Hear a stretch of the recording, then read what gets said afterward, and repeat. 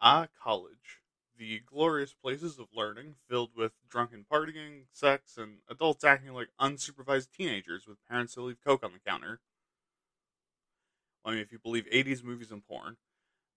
But if you don't, college is probably that place filled with no good, dirty, and sexy liberals your parents told you to avoid, or is the number one source of stress in your life. But what's the point? What is college and why do we do it? And why is it so fucking expensive? This week on Aren't You Talking About This?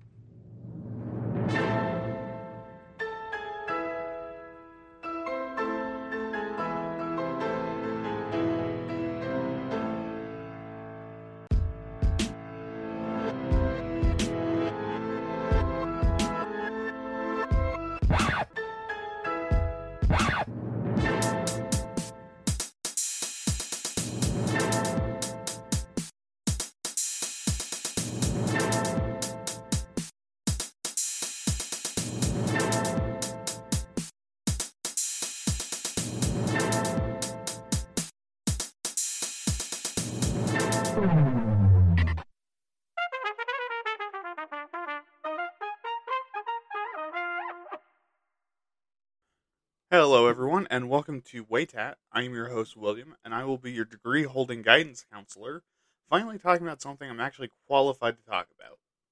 Thank you so much for listening, even if it's because my mom threatened you to listen at knife point. It means the world to be invading your ears like the disease of liberal horseshit invades your children in college. Like always, make sure to download the episode as well as stream it and spread the show. It'll really help the show grow and help me to eventually do this full time. Hopefully. And hopefully that's something you actually want. Also remember to send in your emails for episode 20, where we're going to be going over shit that I fucked up in the last 19 episodes. So make sure to send it in to me to read like I'm wearing a scarlet letter. But, yeah, I don't really have any other updates for the show, so let's get right into the episode. Alright, so today we're going to be talking all about college and a bit on student debt. Now, before we get into this, why am I a good choice to talk about this topic? Well, besides shut the fuck up, when have I ever been qualified to talk about what I talk about on the show? I was a college student. As a matter of fact, as you probably already know, I have a motherfucking degree in English literature. Yeah, that's how you know I was in it for the love of the game. Got a degree that's useful for like 5 jobs, and all of them are held by boomers. Okay, but now that I've given you the weakest flex of all time, let's talk about what college actually is. Well, kinda. See, college is a complex term. It's hard to really pin down since every culture calls what we call in the US college something different. A more universal term is higher education, which is schooling sought after you complete K-12 education or an equivalent system to gain career knowledge without becoming an apprentice or an intern, as well as, or instead of, increasing your base knowledge and personal education goals and desires. And why do they exist overall? Well, because they're essentially meant to be a reliable place for employer, academic, government, or some asshole that thinks you're a dummy to be able to look at a piece of paper that represents an entire organization saying, yep, he knows this shit. Or in other words, that you know what you're talking about in your particular field. Now, in the US, there are other additional functions. And firstly is to ensure your professional credentials, which is kind of like the general purposes, but is also a bit more capitalist in nature. Secondly is to allow an avenue to social mobility and personal success, being essentially a certificate that tells people that you're a smart, meritocratic boy, and therefore deserve some of that manifest destiny. I mean, sometimes it... Look, we'll get into that later. But it also serves to sort people across the social ladder and into communities because, America doesn't have royalty, so instead we worship billionaires and divide ourselves into tribes based on social class. And this sorting isn't just collegiates and non-collegiates. It's which college you went to and what degree you got to, creating a massive web of social sorting that we just kind of do automatically. Like someone with an associate's from Chemeketa Community College isn't on the same social class as someone with a doctorate from Harvard. And ultimately, this is to make sure the brokies don't get any funny ideas that they're rich because they go to a good school. Now, related to this is that it also marks you as being part of the educated class in the subclass of your particular degree field, which in the US is very important. Okay, but these are like the purposes, the reasons why colleges exist for the most part. So, what's the actual benefits of going to college? Now, while I could, go into the whole English lit degree holder speech that's all about enlightenment because I've been training for 5 years to fight back against the disappointment in the eyes of my loved ones by implying they're low class anti intellectuals, I'm instead going to list the actual objective reasons. So, first, because we're a capitalist nation, it makes getting jobs in general a lot easier.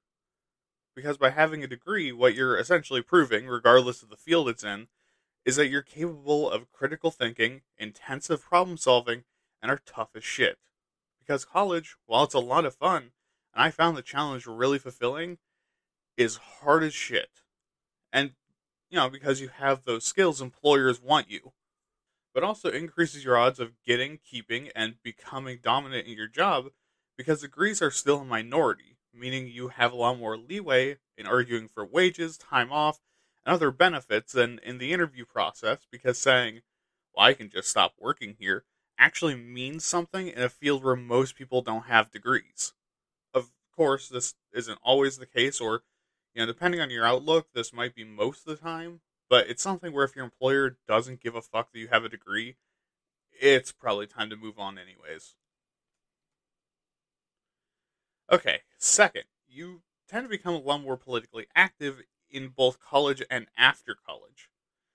Largely because you learn how interconnected things are and begin to understand the importance of your own voice. And not only that, but college is a great way to find things you're interested in, which means you'll find things to fight for. And you tend to get into the habit of voting because most colleges serve as voting centers, and I can say from experience, there is pressure to vote at university and community colleges. Community colleges especially because sometimes you'll see people working 3 jobs coming to vote with 4 kids in tow, taking time off of work and putting themselves at risk of poverty to make their voice heard.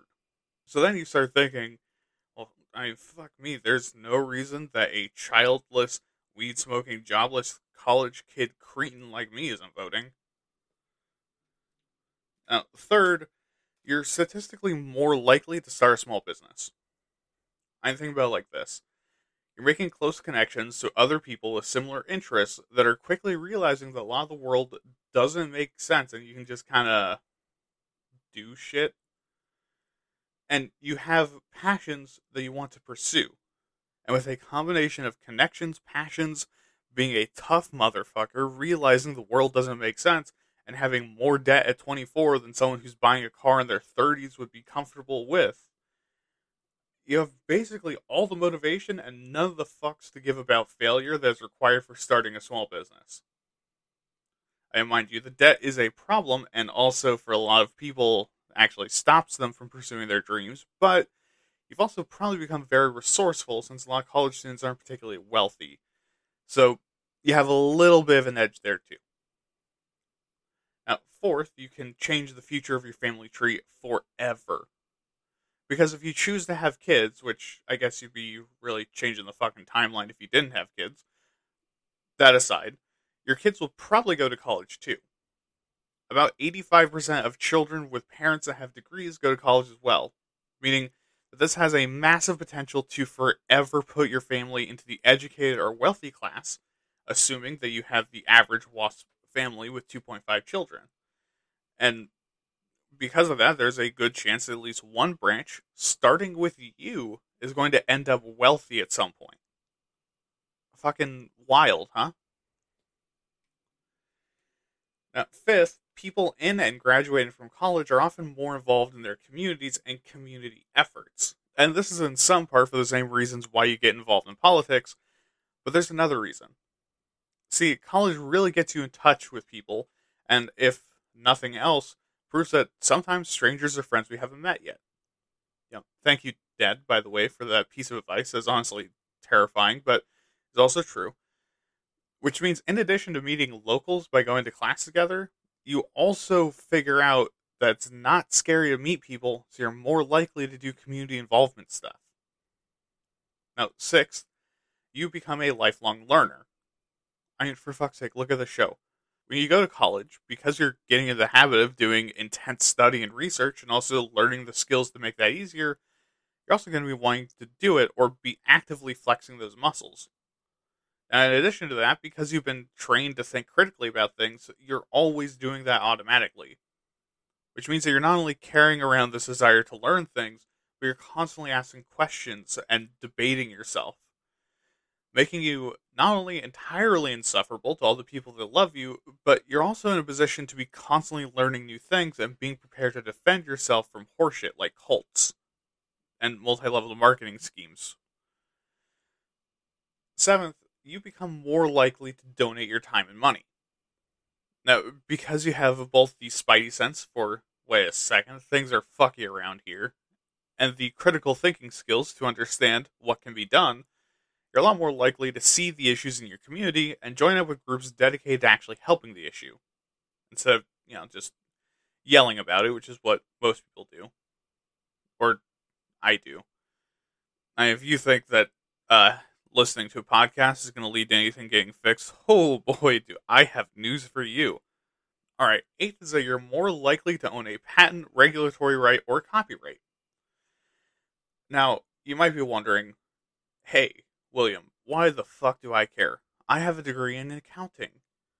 And to that I say, please, for the love of God, help me. Where does my money go? But also, sure, you might think you won't. But because you have that fancy fucking degree and a very, very electrically conductive ball of pudding in that sexy skull of yours, all of the other things we've listed, odds are that there will be something you invent or come up with that Daddy Sam will give you the big bucks for. And if you're an artist or engineer, you're probably already well aware of this fact, and very well might be banking on it, or you already have one. Ninth, you're less likely to use public assistance. And, obviously there isn't anything wrong with being on public assistance. Shit happens.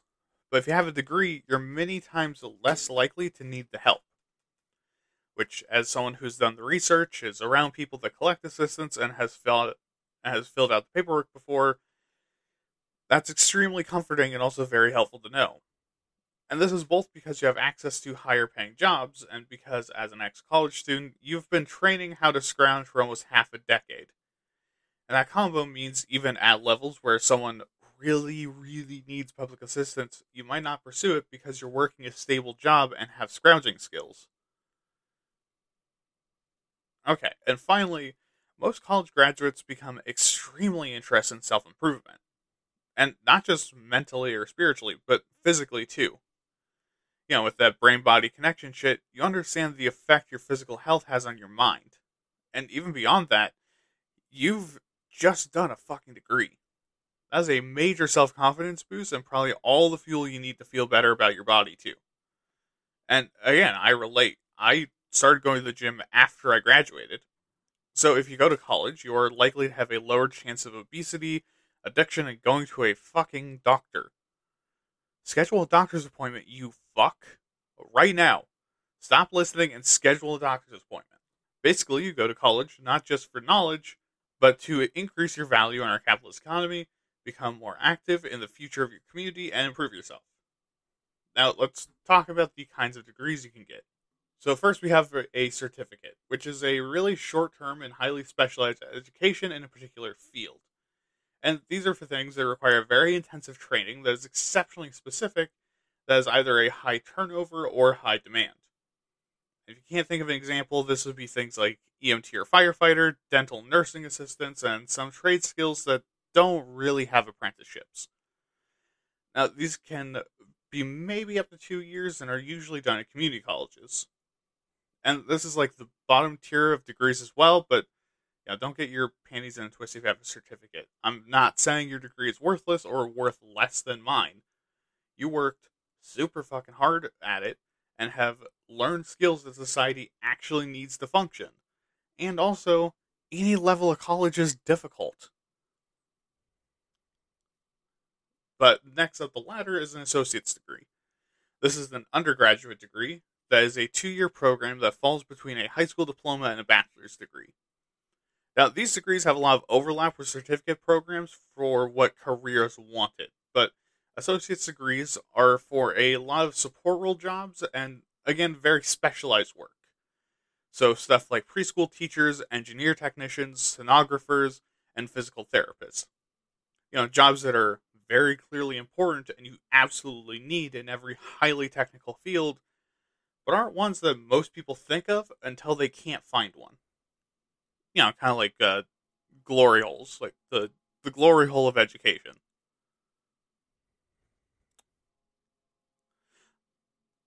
If you have an associate's degree, I'm saying that in the best way, in the best possible. Never mind. If you've been listening this long, you know what I mean. Next is bachelor's degrees, which is the one I have. This is also why I was just talking shit on associate's degrees. Kidding. These 4-year programs are by far the most common and are also often called college degrees because Americans are dumb. A bachelor's is basically the degree you get to tell people that you know what's good and you're ready to enter your field. And this is similar to entering into the field as kind of like, I guess like the best example would be like a grunt out of basic training. You know what you need to know, but you're still green and there's still a lot of knowledge gaps. And after that is our first graduate degree, being the master's degree. Now, this requires a bachelor's and often needs another up to 2 years to complete. And this is meant to show that you've mastered a particular field of knowledge that's a lot more specific than a more general field. So, like if you have a master's degree in film, that denotes that under the wide field of art, you're an expert on the topic of film and know basically everything someone would reasonably need to know to work in and understand the field. Now, this is particularly common for people who work in highly academic or very artistic fields. And then finally, we have the doctorate's degree, your other form of graduate degree, which takes 4 to 7 years to complete on top of your master's degree, which means most people spend around 9 to 13 years in college alone, or somewhere between 22 and 26 years in school in general. As you might expect from that motherfuck of a time frame, this is meant to show that you've mastered an entire field of study or have dug into every dirty, naughty crevice of a focused one. Like, you can have a doctorate in psychology that you have mastered the field of psychology. Or you can have a doctorate in podiatry where you know medicine, but god damn does no one else in the room even come close to what you know about feet. Unless you're in the Podiatry Association meeting that coincidentally is right across the conference hall from the foot fetish night being held by the BDSM Association. Which, if you know me, that's a club I want to be in. Okay, so now that we have that baseline, there's another thing to cover. What the fuck does the word college apply to? Because if you've done similar research, you know the absolute flurry of words used to describe higher education. And this isn't even in the US, but let's start with the term college. Now, this can refer to one of 4 things in the US. A place of higher education, more generally, because English is an inbred dumpster baby of a language, a liberal arts college specifically, a community college specifically, or a particular part of a university's organization. So then, what are those? Starting with the most complicated, we have universities. These are large-scale, decentralized organizations built to do research and education. And universities are organizations that offer both graduate and undergraduate programs and is made up of a number of buildings, campuses, and sponsored colleges and educational facilities. Which sounds complicated, but basically think of them like education companies. Individual colleges, administrative centers, professional schools like medical and business schools are all like company branches.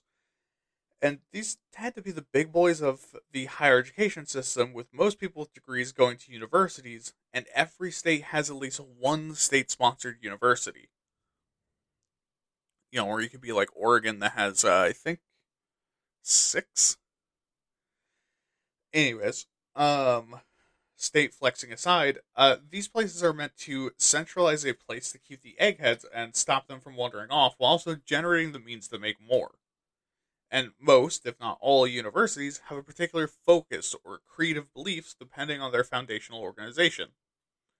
Like a Catholic university will obviously have Catholic values instilled in their students, while the school I graduated from, Western Oregon University, is known for its English degree programs.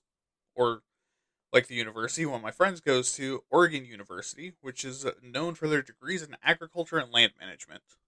And that is the quick funnel to state work. If you get a degree at Oregon University, you're probably working for the state.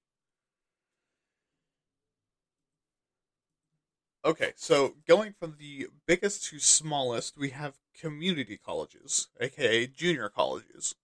And these are small education centers for certificate and associate's programs, as well as providing transfer degrees, like what I did with it.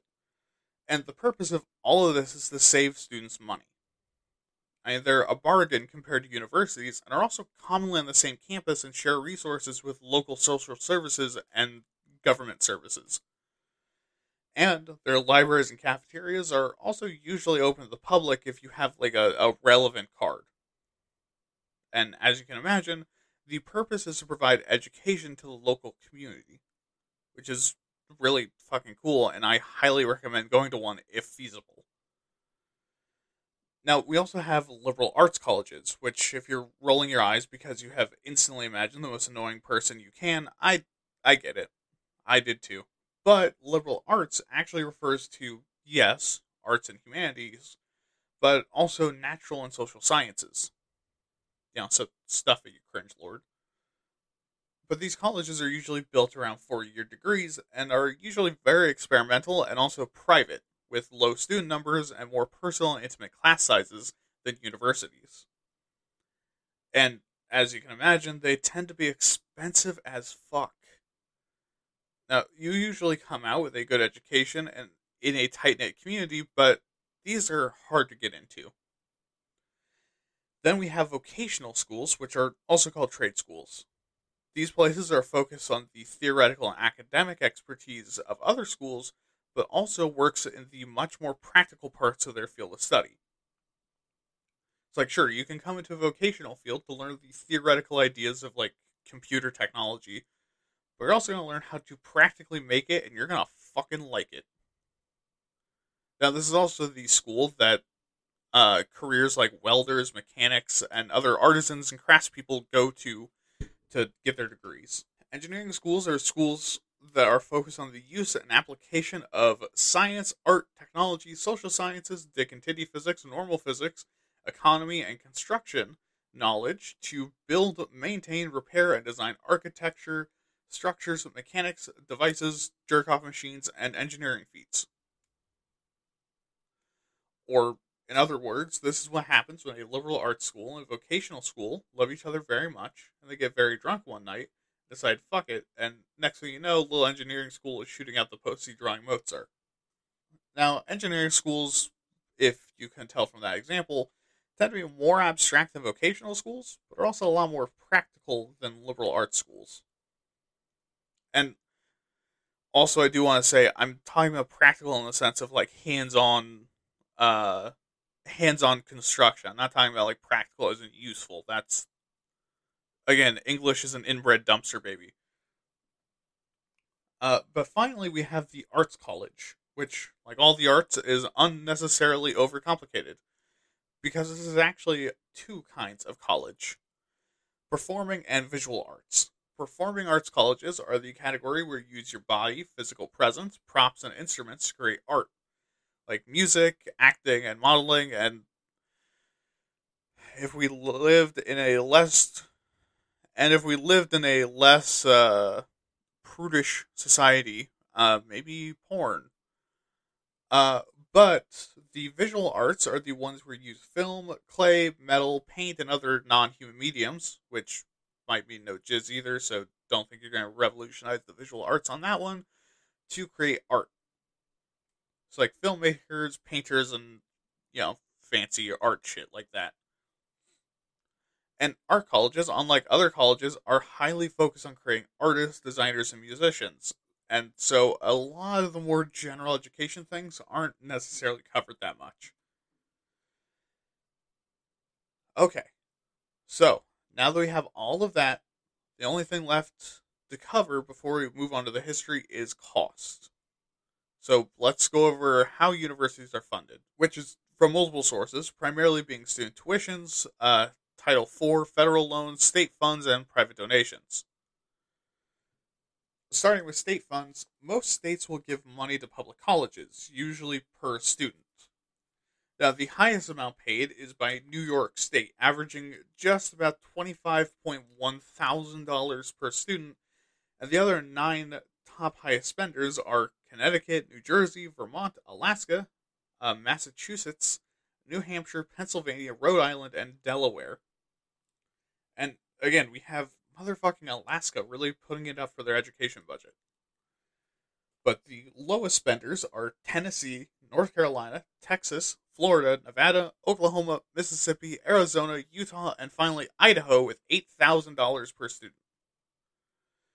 Now, I don't know about you, but these lists aren't particularly surprising. But let's say these aren't enough funding. Where do you turn? Well, to alumni, private corporations, and institution donations, of course. Now, this concerns me because I'm a dirty fucking leftist and I'm always skeptical of lump donations. Now, like me, you might be thinking at first, like, some Bohemian Grove shit is going on, but actually, looking at the biggest donations, it's not that bad on the surface. But obviously, I'm still skeptical about how altruistic these donations are. Now, the biggest donation to date was in November 2019 by Michael Bloomberg, an alumni of Johns Hopkins University, to fund student financial aid programs to the tune of the exceptionally reasonable 1.1 billion goddamn dollars. Second was a donation by John and Ann Dewar, sorry, rich people, to Stanford in May 2022 to open the Stanford Dewar School of Sustainability, which is focused on fixing all of our pollution fuck-ups. Again, to the tune of 1.1 billion fucking dollars. Third was to California Institute of Technology for $750 million by Stuart and Linda Resnick to build a 75,000 square foot research building and to support sustainability research in 2019. Fourth, donated to Columbia University by Florence and Herbert Irving, was $700 million to advance cancer research and give the university and New York Presbyterian Hospital money to fund clinical care for cancer in 2017. And finally, the California Institute of Technology again, to the tune of $600 million by the co-founder of Intel and his wife to support education and science programs in 2001. Now, like I said, these sound really altruistic and helpful, and I will say, money is money, money helps. But my broken brain is really trying to turn it into some capitalist multi-billionaire dystopian nightmare. Yeah, like there's some under-the-table deal to hand off any of their graduates to their companies, or like if you find the cure to cancer, to give it to them and then burn the research. Like whatever, anyways. But next, we have student funding, the source of student loan debt, and has caused all the college students in the audience to hiss like your cat seeing you reach for the peanut butter and check their student loan balance. So, how much is this? Well, excluding books and assuming you're going to a public institution, about $16,757 per year, which is how much you have to pay, probably at like 18 years old. And if you wanted to go to private school, $43,065 a year. And if you're going to a private for-profit institution, that'd be at $23,776 per year, which means that by the end of your education, if you get a bachelor's, you're looking at somewhere between $67,028 and $172,260 in debt by the time you're graduating, which is somewhere between a pretty sweet car or a cheap house, which is sad to say that that's the comparison. For an education and a piece of paper telling people that you know your shit. Now, if you don't want to pay this money or you can't pay it, what can you do? Well, luckily for you, there's some options. First is scholarships, which are financial aid given to you based on a specific set of criteria like your grades, sports, and can also be like race and gender. And these are handed out by basically anyone, from private companies and individuals to the school itself. Now, you don't need to pay these back, but the general idea and understanding is that the company is going to get something out of it. In some cases, it's increasing the number of people in their field, all the way to getting brownie points for being totally not a bunch of dickheads by giving some marginalized teens a free education. In others, it's a direct you scratch my back, I pay for your school. Stuff like schools providing athletic scholarships and private corporations offering to send you to school if you work for them. Second are grants. This is when the government, private organizations, and nonprofits hand out free money, and they tend to be very specific for their values.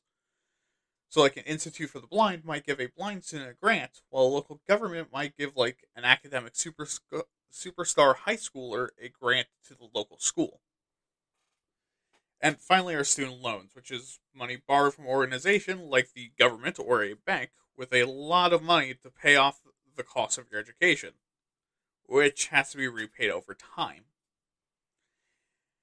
And the student loans is a major problem in the U.S. Right now, there's a total of $1.78 trillion in student loan debt across the United States right now, with most students owing somewhere between 20 and 24K, which is a massive amount, being about 1/22 of the military budget, which is the most American thing I've ever said on this podcast, and that's honestly kind of sad. And what does this do? Well, ignoring the economy, because honestly, fuck the economy. For students and graduates, it stands in the way of buying a house or a car, and even going on vacations or making other major life purchases, even necessary ones. And not only because it impacts your credit score, but also because, you don't feel like you're able to spend money on things. Because, there's a titanic sword of debt hanging above your head waiting for you to slip up. At least half of people with student loan debt reported changing their life choices, with a third saying it prevented them from continuing their education and 14% saying they don't feel like they can start a family with the debt.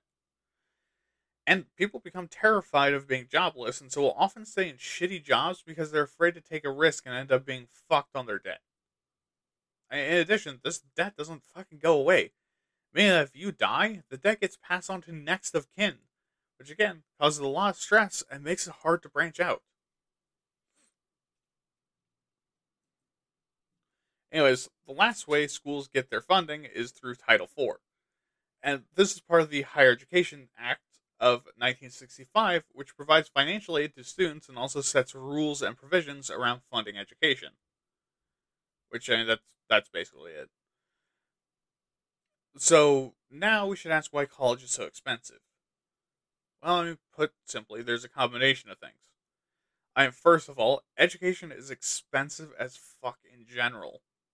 Also, government subsidies, an increase in demand, and competition in amenities and class entrance. So, starting from the least problematic is, the price of education and knowledge. Basically, that because both of these have no guarantee of monetary returns, takes up a lot of time, is pretty ephemeral, and also requires highly valuable materials and skills, education is super fucking expensive. Now, the competition of access means that in order to ensure students can get access to everything that they need and also everything that they're paying for, you need to keep prices relatively high to forcefully reduce the number of people in the class, which will also help with the availability of professors to do one-on-one time. Now, with the increased demand, a large number of jobs ever increasingly require a degree to not get a loogie hawked into your face by a potential employer that previously didn't give a single fuck. Really meaning that schools can just name their price. And finally, because the government subsidizes higher education and foots some of the bill, they can charge the government basically whatever they want. And sometimes you end up footing that bill because for some reason you're the one that has to manage your grants and scholarships. And holy shit, with all of that, let's go into the history. And rather than starting in the Stone Age this time, we're starting in dynastic Egypt. Only about 2900 BC. And give or take a few centuries. But in this time, there was already something really similar to universities called Prianx. It's PR hyphen ANX. So, judge me all you want. But these are also called houses of life. And these were buildings meant to house smart people while they worked on things like law, medicine, architecture, religion, and math, as well as figuring out how shit worked and also training doctors. Thousands of years later, in ancient Greece, Plato's Academy and Aristotle's Lyceum were founded and are really good examples of a good old-fashioned Greek education. And no, not the kind with a lot of gay sex. That's everywhere. Rather, it was focused on lecture and an approach heavily focused on math and philosophy. And one of the few surviving ancient Eastern monasteries, another early example of something like a university, was founded with the Buddhist monastery of Nalanda. With the Buddhist monastery of Nalanda in 427 BC. I need to start putting pronunciation guides in here. I just realized that. Which accepted students to not only learn Buddhist teachings, but also about advanced fields like medicine for hundreds of years. And even more recently, the Han Dynasty, lasting between 202 BC and 9 AD, at least this one. There were multiple Han Dynasties, but this is the relevant one. They decided to elect people specifically to teach Confucianism to students of schools and started a wide sweeping system of schools intended to prepare students for government jobs. And the combination of everyone with authority to say anything about the government, knowing Confucius, and the schools basically shoving it down your throat, his philosophies actually turned into the backbone of Chinese culture. And these ancient examples, as well as the episode a few weeks ago, shows us the state of education in the ancient world, being mostly to train public servants, priests, and doctors. And all of that is essentially what the university system was for millennia. Wild, huh? But following these ancient traditions, Emperor Theodosius II of the Byzantine Empire establishes the oh shit pan oh fuck Pandidictarian. That sounds a little dirty. That sounds like a place you'd go to take a whole lot of dicks at once. He established it to train public servants in 425. Saying that sounds like a place to go to take a bunch of dicks at once, and then it being a place to train public servants, that sounds like a really sly way to say state-sponsored prostitutes. That wasn't what was going on. He was a good Christian boy, I think. Which, again, like the Houses of Life and the schools of the Han Dynasty, were established essentially solely by the state to ensure necessary jobs were to ensure necessary jobs were filled. Okay, we're moving on a little bit. At the same time, with the fall of Rome in the West, education in Europe flipped a U-turn harder than anyone driving on Oregon roads from Texas, California, or Florida. And if you drive like that, we hate you, by the way. You fucking prick. Go to the Pandictarian. Oh fuck. See, I don't just fuck up I fuck up Western words too. Okay, I'm bad at all languages. Anyways, but with all these fancy academies basically gone, without their funding or PAP government to protect them, these stores of knowledge, as we've previously discussed, became religious centers like cathedrals. And these cathedrals, still also needing a ton of well educated people, began a system of cathedral education to ensure enough skilled workers to keep everything running. Which, given that cathedrals and the Catholic Church were getting uber fucking rich by the 7th and 8th centuries already, when this really started popping off, turned them into something very similar to universities now. And at the same time, in the Muslim world, we have the madrasa system. Oh, fuck. Okay. Which is basically a school on the same campus as a mosque. Now, initially, these were like primary schools for basically grade schoolers, but over time, they slowly shifted into being places of higher education. Unlike cathedrals, however, the madrasa were largely independent from Islam, and being literally within the distance of throwing rocks could be considered blasphemy of it, but they were also independent from the government. And rather than being set up like the modern schools or cathedral schools, where a master of the field lectures you, groups of students are guided to solve a problem by their instructor, which is a lot like a study group. And the Muslim world also gave us the oldest university, the University of Al oh shit Al Al Qurain, the University of Al Qurain, which was initially opened as a mosque in 857 and slowly shifted to an education center. I'm going to apologize about my pronunciation. I have done that every episode for a long time now, and I'm not going to change because I'm lazy when it comes to pronouncing words. Of course, not to be beaten, and also to redefine the parameters in order to win, Europeans found the University of. My brain is telling me Bologna. The University of Bologna in Italy in 1088, but I know it's Bologna. The University of Bologna in Italy in 1088, being the first and longest running university in the world. As long as you count structures built with the specific purpose of being a university, of course. And this was a university in more of the modern sense, being constructed as a place of higher education and learning, especially for the rich, which for the most part provided enough of their income and had low enough numbers of new students that the school could keep open. But all of this changed at the dawn of the 19th century, because as the world began to industrialize and also as knowledge became more and more accessible with things like the printing press, more and more people were both looking for the education at college, and employers needed more and more educated people. And this quickly outstripped the income these schools were making. So, what was their solution? Run back to Pappy government, which does make sense since the government also needs these very smart people to function. And tied to this was that by the 1850s, the colonial powers of Britain and their former colonies began to rapidly produce universities. And what was the reason? Well, essentially, that as the flow of education, technology, academia, and philosophy was flowing through these regions via their colonizers' vast imperial connections, you need a place to concentrate that knowledge, sort it, and then figure out how to use it.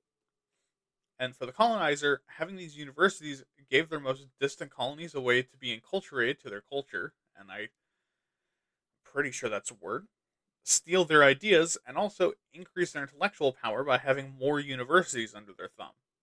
And for the colonies, in addition to the other benefits, their ideas could also be spread outwards, which would lead directly to the early 20th century development of this relationship where universities, becoming more and more common, benefited from the income, and now both the public and government were reaping the benefits of their research and their education, with not only newly educated people entering the workforce, but also inventing within the university.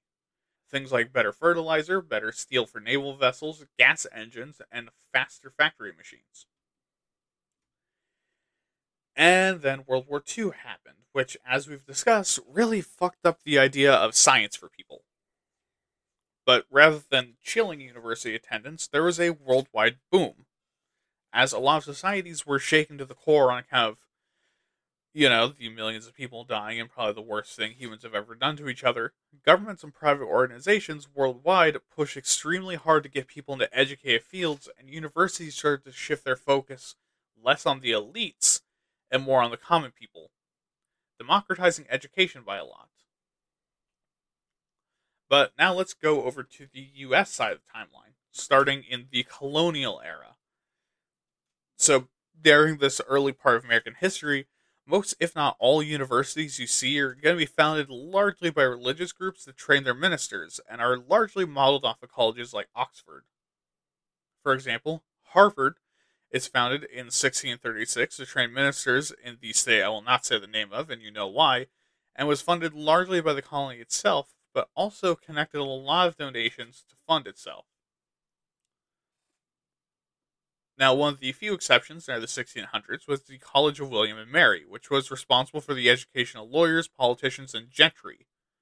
But Yale in 1701, King's College in New York in 1746, which was later renamed Columbia in 1784, Princeton in 1747, Rhode Island College in 1764, renamed Brown in 1804, Queen's College in 1766, which would later be renamed to Rutgers, and Dartmouth in 1769, nice, were all founded for religious reasons. Now, some other exceptions was the Academy of Pennsylvania in 1749, which was founded by Benjamin Franklin as a secondary school, became a college in 1755, and the 1765 founding of the Medical College of Philadelphia, which was the first medical school in America. And 5 years later, the first medical degree would be given out. Oh. Oh, no, no, no, no. Not by them. By King's College. Columbia. Yeah, puzzle that one out. But after the Revolution, with all these varied institutions and a nation in need of some unification, an idea was proposed to promote intellectual unity, republicanism, and enhanced learning in the burgeoning US, and to keep up with those fucking Europeans. What was the idea? A national university. And, what dumbass proposed this clearly ridiculous idea? Oh, only George Washington, Thomas Jefferson, James Madison, John Adams, John Quincy Adams, and Alexander Hamilton, to name a few. However, because there's a lot of anti-intellectualism floating around, states' rights people already lighting tiki torches, a fuck ton of indifference by everyone who didn't get their names written down, and people that really distrusted the idea of a single unified government making all the choices, this idea kind of sputtered out. But we'd keep trying, and we'd get to those later. But importantly, in 1780, Transylvania University was founded in the South and provided law and medical programs in both undergrad and graduate degrees, which thrust a lot of politically minded Southerners into the limelight of prominence of America for about the next 2 to 3 centuries. And if you're thinking, oh, you'd probably be right, given that the future leader of the Confederacy went there. And by the 19th century, education in America had developed a bit more. Curriculum, by the turn of the century, had shifted away from religion, but was highly focused on the importance of memorization and repetition. Which, that sounds familiar, doesn't it? Also, most schools in America were liberal arts colleges and rarely did lab work and was instead mostly lecture. Discipline at the time was exceptionally harsh and unwavering, and bullying and hazing were exceptionally common. Given the low number of choices in the US, it was also common for people looking for graduate programs to go to Germany to get their degree and come back, which eventually led to the founding of colleges like Cornell, Johns Hopkins, and Stanford. But in the 1820s, a lot of schools actually started to shift away from language programs like Greek and Latin, very traditional languages, seeing it better to learn the modern language of science, German. Now, of course, all of this had a lot of back and forth and pushback and a lot of indescribable amounts of rage for some reason, but it's America, that's what happens. But then in 1837, Mount Holyoke, that can't be how you say that. Mount Holyoke Female Seminary School was founded by Mary Lyon, the first women's college to be opened in the U.S. And while you might be rejoicing, keep in mind that this was a highly conservative and religious school teaching deeply conservative theology. So, yes, girl power, but eh. But in the same year, Oberlin College in Ohio began to admit female students, quickly making up to half of the student body and often reportedly being better students and better Christians than their male peers. Yeah, no shit. I mean, look, we expect women to mature a lot faster than men, so it wouldn't surprise me in the slightest. Oh, and by 1870, 21% of all college students would be women. But Oberlin also broke the mold by being very anti slavery and also admitting black students, which at the time was fucking madness. And in 1839, another women's college, Wesleyan College, was opened as the first Southern women's college. And then the Smithsonian Institute would be founded in 1846. During one of those periods, we got really horny about National University, which, hey, I mean, that's pretty neat. But this would be followed up by the National Academy of Sciences, being founded in 1863 for the same reason, and Columbian College in 1919. But getting back to 1862, America decided to fuck over Native Americans again. How? Well, Congress passed the Morrill Act, which allowed for the foundation of colleges from the sale of federal land. And why was this fucking over Native Americans? Well, because the majority of the land being sold had literally just been stolen from them. Yeah, but this was then expanded again in 1890, allowing schools to expand further west. In the same year in the same year, America funds the foundations of a few all-black colleges created through the same means to train teachers. And look, America, sometimes you get it right, even if we have to literally almost break your arm and scream in your fucking face about it, but Jesus fucking Christ, could you just for once not do something cool without the threat of force and without simultaneously finding another marginalized community to fuck over in the process, please? Could you please make it easier on all of us? Okay, and then by the 20th century, we see another explosion in education similar to the Industrial Revolution, as America begins to open colleges like crazy in order to train teachers and address the intellectualist desires growing in the public. And during this time, a lot of much smaller and highly focused colleges rise, like the work of Booker T. Washington. In 1900, he makes connections with educators in Africa and works with them to eventually found the Booker T. Washington Agricultural and Industrial Institute of Liberia by 1928. Unfortunately, 13 years after its death. But he also works with the Tuskegee Institute in 1906 to secure massive funding for schools and train black intellectuals and farmers and develop a traveling school program. And now we jump to the 1920s. During this time, junior colleges, like we talked about earlier, are set up nationwide by city governments. Why? Well, because a ton of people were looking for local, low-cost schooling and training for their white-collar work and technical jobs. Oh shit, did I say people? I meant factory owners. But also a ton of four-year universities and colleges were built in rural areas to give them access as well. And then the Great Depression hit and it motherfucked higher education. Only very rich and deeply rooted schools like Harvard survived largely unscathed, while universities like MIT had big cutbacks, and a ton of black colleges shuttered or were cut back so much to be extremely ineffective. And because colleges were seen as elite institutions, they weren't directly bailed out by the New Deal. Instead, they got the table scraps as the new work-study programs and less impoverished student recruitment base helped to get their money back on track. Now, something that helped schools really get on top again was World War II. Like, Jesus Christ, that's a wild way to get back on top. Because of the aftermath, to avoid getting told that they're fucking over veterans like they have after every major American conflict, the U.S. government passed the GI Bill, which granted veterans a subsidy to their education to the tune of about 50 to 80% of the total cost of college, which at the time was $800 to $1,400. Yes, you heard me right. $800 fucking dollars for half your college education. Fuck me, right? But anyways, this bill would give you the money regardless of if tuition was less than that. Meaning that if it more than covered tuition, you got to keep the extra money. I'm pretty sweet, right? Well, that's not really the case anymore, but still. But into the 60s and 70s, coinciding with massive left shifts in US politics, the number of colleges and college attendance rises sharply, especially amongst the black community, which is often attributed to activist groups donating to pay off tuition, GI Bill payouts, and increased student activism to include marginalized students into the education programs.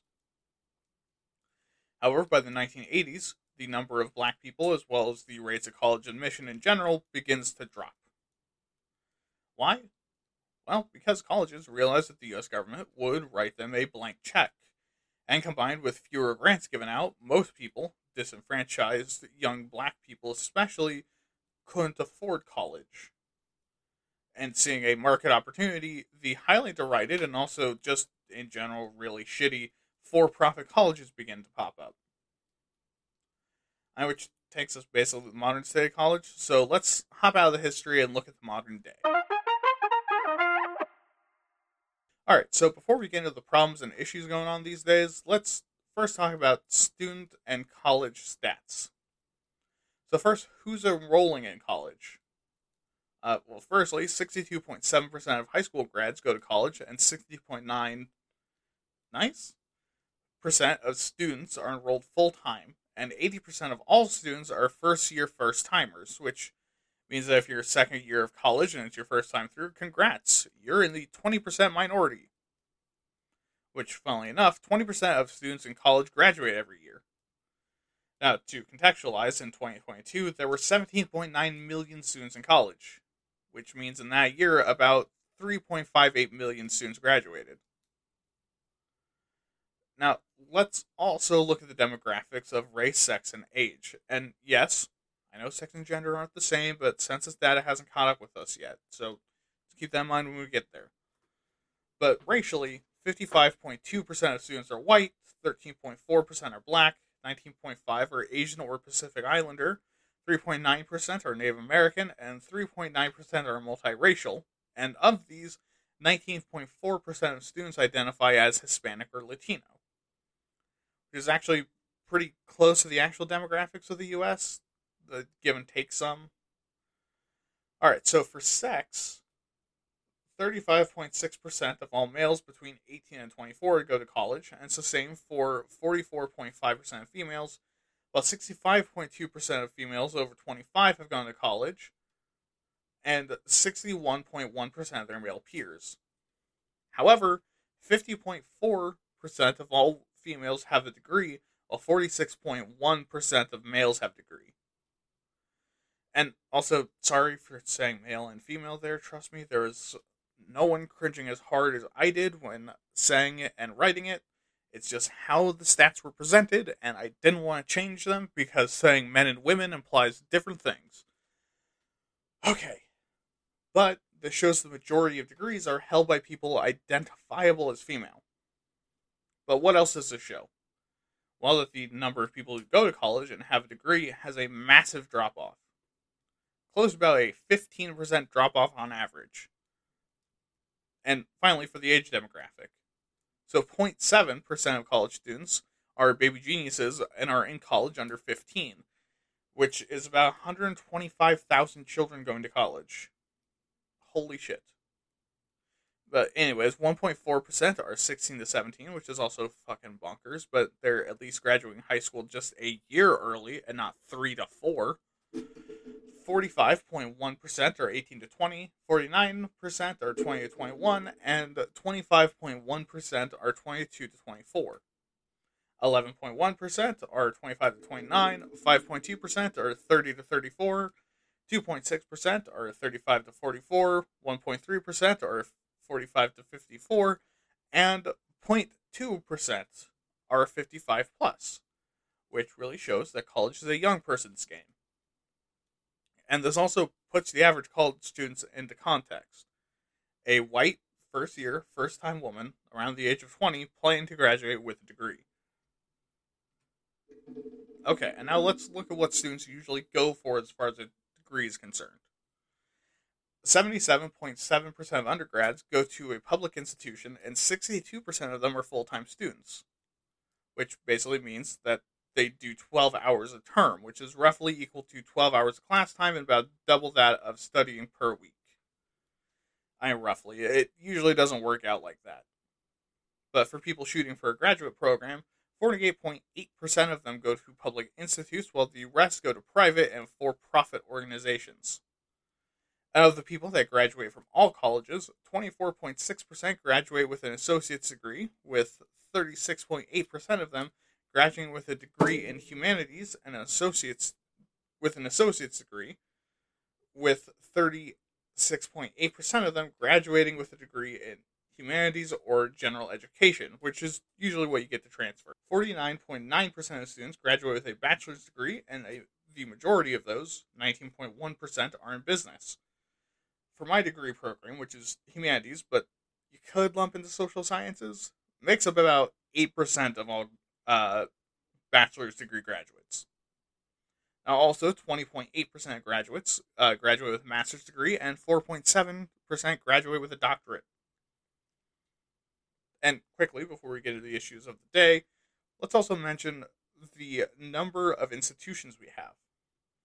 Right now, there are 3,982 colleges across the U.S., which sounds like a lot, but keep in mind if everyone went to colleges, class sizes would be just around 75,000 people a year. So just keep that in mind, that, that's not enough colleges if everyone decided to go. Of these, 1,625 are public colleges and 1,660 are private, and there are 697 scams, for-profit colleges, not scams. Sorry. And again, that sounds like a lot, but this is on the steady decline. We're losing colleges every year. Which brings us to the issues. Besides schools closing like crazy, the schools that are still open have poorer and poorer graduation rates. Only 39% of students have graduated in 4 years, and 59% graduate in 6. Because of requirements to work to support yourself through college, as well as the cost and just general stress and difficulty, graduation takes longer and longer, and a good number of students realize college isn't for them, which can be placed at the feet of all the other issues, such as the faulty and weird funding of the government. With education costing more the further we advance our level and depth of knowledge, combined with the government subsidies, while students feel intense pressure from our culture to go to college, most of the schools feel no reason to price check, meaning they will gouge your wallet like your food a friend will to your girlfriend the first chance they get. And like watching your girlfriend get her pelvis turned to dust by girl cock, you either have to leave, or if you choose to go through with it, then you'll end up with an emotional and potentially financial debt you'll never recover from. I mean, that's not really even close to the same. I just wanted an excuse to say girl cock and also imply your girlfriend would fuck a girl if she has a big enough dick. Because I, at my core, am a deeply emotionally troubled person. Okay, now also, there's a really poor education standard that, as time moves on, only gets worse as the cost of education increases. Because of the $33 billion per year the Fed spend on research supported universities, only $79 million is given to improve and upkeep the quality of teaching and education. Meaning that as we advance in knowledge, schools have less and less money to distribute to ensure teaching quality is good. Adding on to the fears of eternal debt and slipping education standards making your degree mean less, there's also a lot of racism happening, and you're kind of just going in blind. Since a lot of higher education is meant to divide social classes, and the powers that be are white and want to keep it that way, there's a long history of racism in admissions. Which means, even if they can front the cost, schools still might not accept students from marginalized communities because of the subtext of universities being meant to make the rich and powerful more powerful, rather than being for the poor or marginalized who drag themselves out of the mud. And as far as going in blind goes, most of the fucking stats for success, earnings, and happiness of graduates in most fields aren't published or distributed to students and potential students. And this isn't primarily on the schools, this is primarily on the government. Meaning a lot of people jump in their field with a passion and an understanding that college is what they're supposed to do, but with no other knowledge. And because changing paths increases the length of time you're in colleges and thus increases the bill, is a bad idea to change fields even if you hate it. And then once you're out, you realize, oh fuck, I need to get a job. Now, mind you, there are career counselors available, but there's not a ton of stats available to make your choice.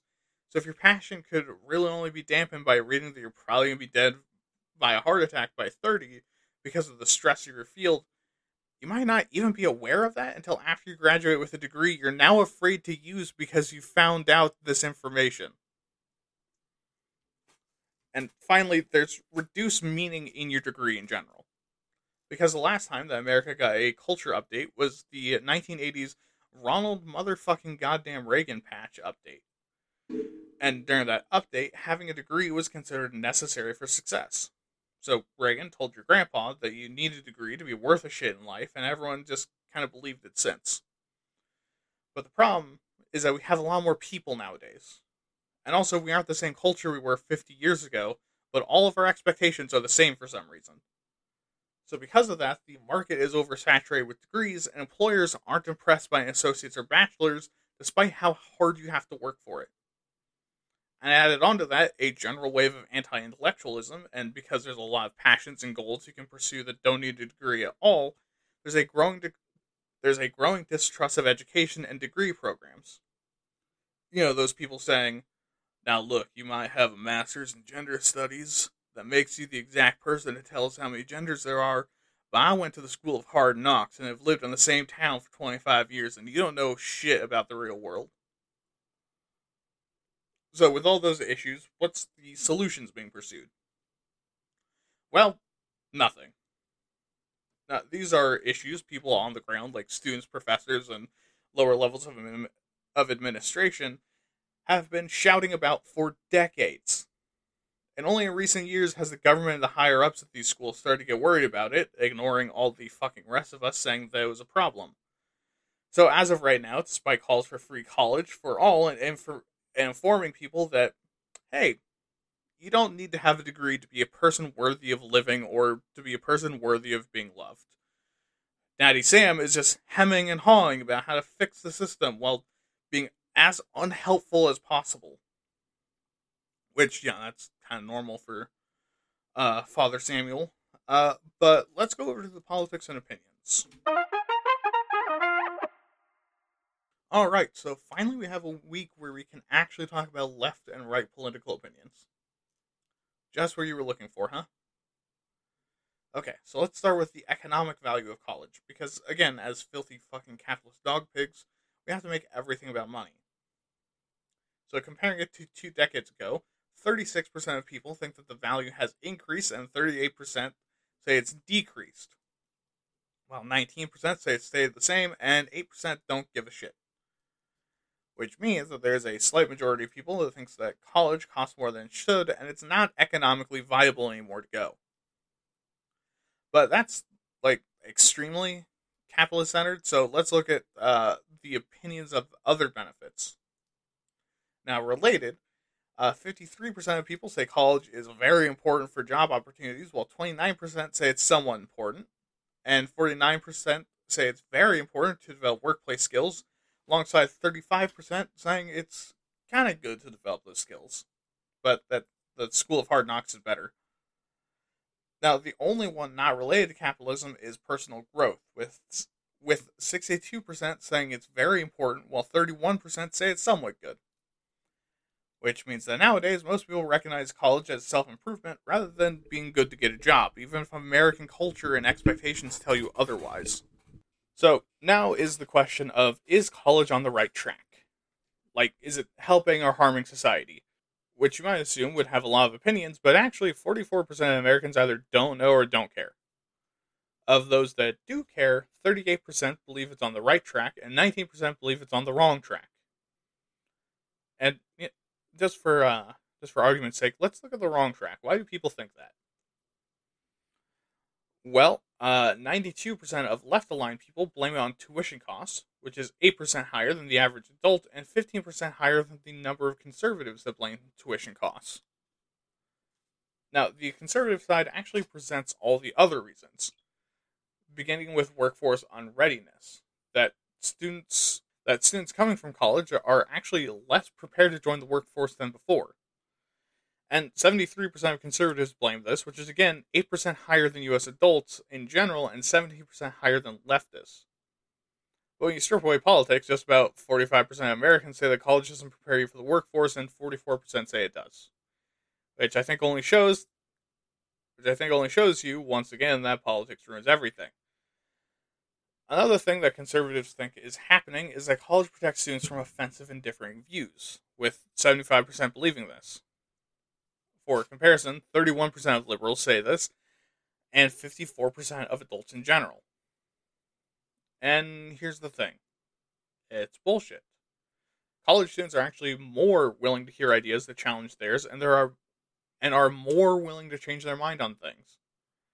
In addition, from personal experience, I can say that usually what happens is that a viewpoint is introduced that challenges conservative views, and most of the students are either chill or will engage in discussion or debate while not, getting too fucked up about it, while the deeply conservative students throw a fucking hissy fit and then never come back. So, no, modern schools don't hate conservatives. A lot of them are just too thin-skinned for it. But, in the effort of fairness, because a lot of leftists are bred from education, there literally is not equal presentation or respect for these opinions. Because, but only 41% believe that there is equal respect for conservatives and leftist views, while 40% say there isn't. Now, if you know math, that means about 19% of people don't give a fuck. And this isn't out of college students. These are of average people. I think if you ask college students, the answer, at least in my opinion, would probably be closer to about 50-50, but maybe with a bit less respect for conservative opinions. And finally, before we reach the end of the episode, is how professors affect students. 79% of conservatives think that professors bring their opinions to class like that's a bad thing, and 17% of leftists agree, with only about half of average adults even caring, though. And here's the deal. Professors, because they're humans, bring their opinions. But they state that. Good professors will tell you that they're opinionated. And they were students too, and students are very opinionated. So if you have critical thinking skills like you are supposed to have by this point in college, then you know that already and take it into account when they lecture. Regardless, 32% of adults think that professors in some way don't act in the best interest of the public. On the left and right, 57% of leftists have pretty good confidence that professors are doing the best they can for the public, and 72% of conservatives have a wavering level of confidence. And what do all of these stats tell us? Well, clearly, conservatives have less faith in education. And that isn't necessarily from a place of morality. It's feeling threatened. That's what I was about earlier. Because overwhelmingly, educated people are more politically left and also more politically active than people who aren't. Which scares the much more conservative powers that be. And while, yes, this sounds like a conspiracy theory, I'm not fucking crazy. The truth is out there, you goddamn sheep. I fucking swear. Understand? Oh, shit, the soapbox is happening. Okay, well, what do I feel about college? I fucking love it. College was an excellent time of my life, and I really love to learn and talk about things and argue, as you can probably see. And if it was economically feasible, I'd spend my whole life producing podcast episodes and going to college and probably jerking off. But the problem is that it's not economically feasible to do that. College is extremely expensive, and I'm one of the lucky few that's managed to have less than $30,000 in debt, because I went to community college in a state school in a mostly liberal state. Also, if you're going to disagree and say Oregon isn't liberal, look at the fucking voting demographics and not the counties, you hunk of fuck. And, it hurts my sweet and innocent little academic brain that the focus of college is on getting a good job. I always thought and pursued college as self improvement, and because I love to write and debate and examine things, that it was a way to meet people and find yourself. But after this episode, I've learned that largely hasn't been the case throughout basically all of human history. College has always been for results, be it new technologies, to ministers, to well educated public servants. It's very rarely been used just for straight up self improvement. And that sucks. But, at the same time, I want that to be different. So, what do I want? College to be free, and for the stigma that your degree has to be useful to the economy to go away. Or, honestly, that you even need college. Yes, I hate the hard knocks motherfuckers, but some jobs you really don't need college for, and they can be just as, if not more, fulfilling than the job you get because your parents taught you that the only way to be happy eventually was to go into debt and work a job that requires you to do so. So, and again, also that it's an automatic response to think that, happiness is tied to work. If you don't want to go to college because you're okay with the level that you're at financially, and you have a passion that you're pursuing, and you're okay with your life, that's also okay. If you just decide, I don't want the stress, I don't want to deal with it, that's also fine. But, yeah, anyways, that's kind of where I'm at. Let's get you home. Okay, and there's episode 13. Now hopefully I didn't get too leftist for you there at the end. Free education meant for self-improvement? What kind of granola horseshit is that? Anyways, if you have opinions, advice on how to make the show better, the school you went to, or what your degree is in, and why you aren't able to use it because no one told you how, and, really anything else you want to tell me, make sure to send me an email at waytatpods@gmail.com. That's waytatpods@gmail.com. Remember to check out my other podcast, Waytat Nerd, where I do basically the same thing, but with nerd topics like fantasy, sci-fi, role-playing games, etc., where I hope you'll like the topics just as much. Also remember to follow me on Twitter at Waytat_pods for more episode announcements. Alright, have a good night, don't murder, have fun, and remember, tip your school. I might name the building after you. This has been Why Aren't You Talking About This, and I've been your host, William. Good night.